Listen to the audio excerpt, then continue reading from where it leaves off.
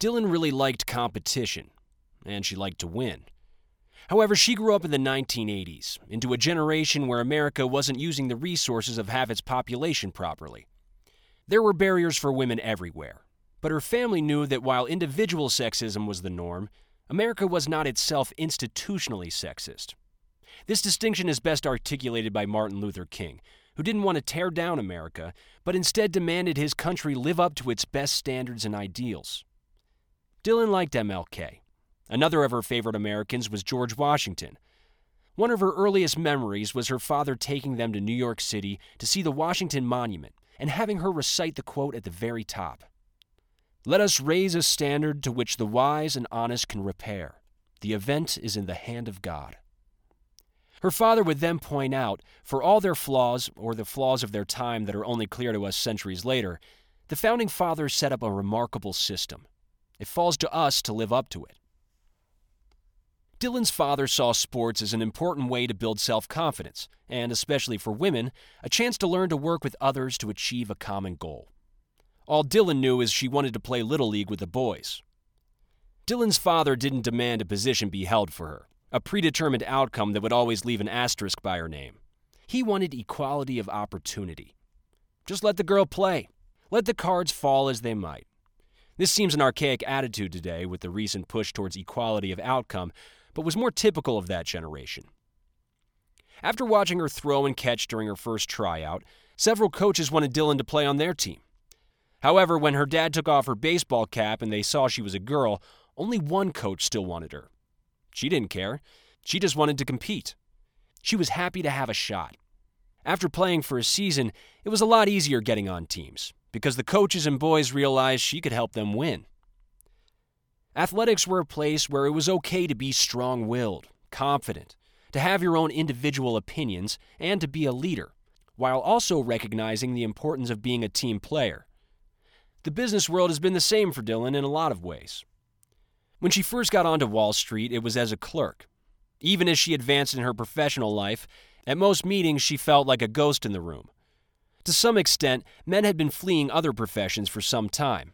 After all, women had been graduating from college in higher numbers than men since 1990. Wall Street was the last bastion of male dominance, and many of them wanted to keep it that way. Dylan didn't care. Dylan wanted to win, and she did. She went on to become a portfolio manager at the most famous hedge fund in the world, only leaving after a very public argument with another woman who had reached the top at the same time. On to advice for our female audience. What was her secret? Dylan tells me that dealing with things early saves you more trouble later. At the median, men and women are more alike than different. But as a group, women are more inclined to please others. You are taught to get on, taught not to ruffle feathers. Angst over confrontation is one of the most common fears among women. Whether it's distress over someone disagreeing with your point of view, a fear of being yelled at, or you simply don't want to be the bitch. There are many reasons women have this concern. However, this inclination to be agreeable at all costs screws you over in the long term. While having the courage to face confrontation takes time, if you know how to prepare for an engagement, then facing your fear will become easier with time. Start small. Gradually face those things that scare you the most. Take baby steps, and as you become more comfortable with those encounters, then move on to bigger ones. By breaking things down into smaller periods, it will be easier to manage confrontations as they arise. There's nothing mysterious about what women want. They want everything, just like men. What's interesting is what they'll settle for. What's interesting and unfortunate is they'll often settle for less. So be respectful and calm, repeat yourself as necessary, but remember, if you can't walk away from a negotiation, then you aren't negotiating. You are just working out the terms of your surrender. That's all I'll say about Dylan, because she's really just a composite of the best women I've met. A 40-year veteran of Merrill Lynch, a convertible bond portfolio manager, a sales trader at Citi or Morgan or Lehman or Susquehanna. I appreciate you all, and I wish I had said so earlier when we still worked together. Let's conclude with a broader picture. Is America perfect? No. It's flawed and messy and unfair to men and women alike.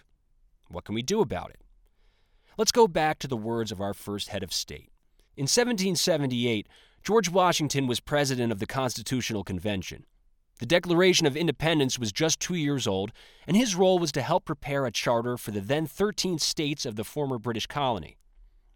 While 39 men signed the final document, over 50 participated in the framing of the laws. Often the men disagreed strongly, and this gave rise to many suggestions of compromise. George Washington rarely participated in the debates, but one day, after several suggestions had been watered down, he rose to his feet and changed the course of history.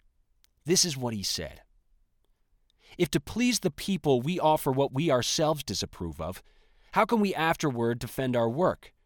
Instead, let us raise a standard to which the wise and honest can repair. The event is in the hand of God." According to some historians, this ringing statement caused the framers of the Constitution to be more radical and to avoid compromising statements. These words have stood the test of time. So if you're on Wall Street and you feel frustrated, or like Dylan, a ghost in the room, know that perseverance and courage are the answer to your problems. Fall 7 times and stand up 8. You're already working in the greatest business at the most privileged juncture in history.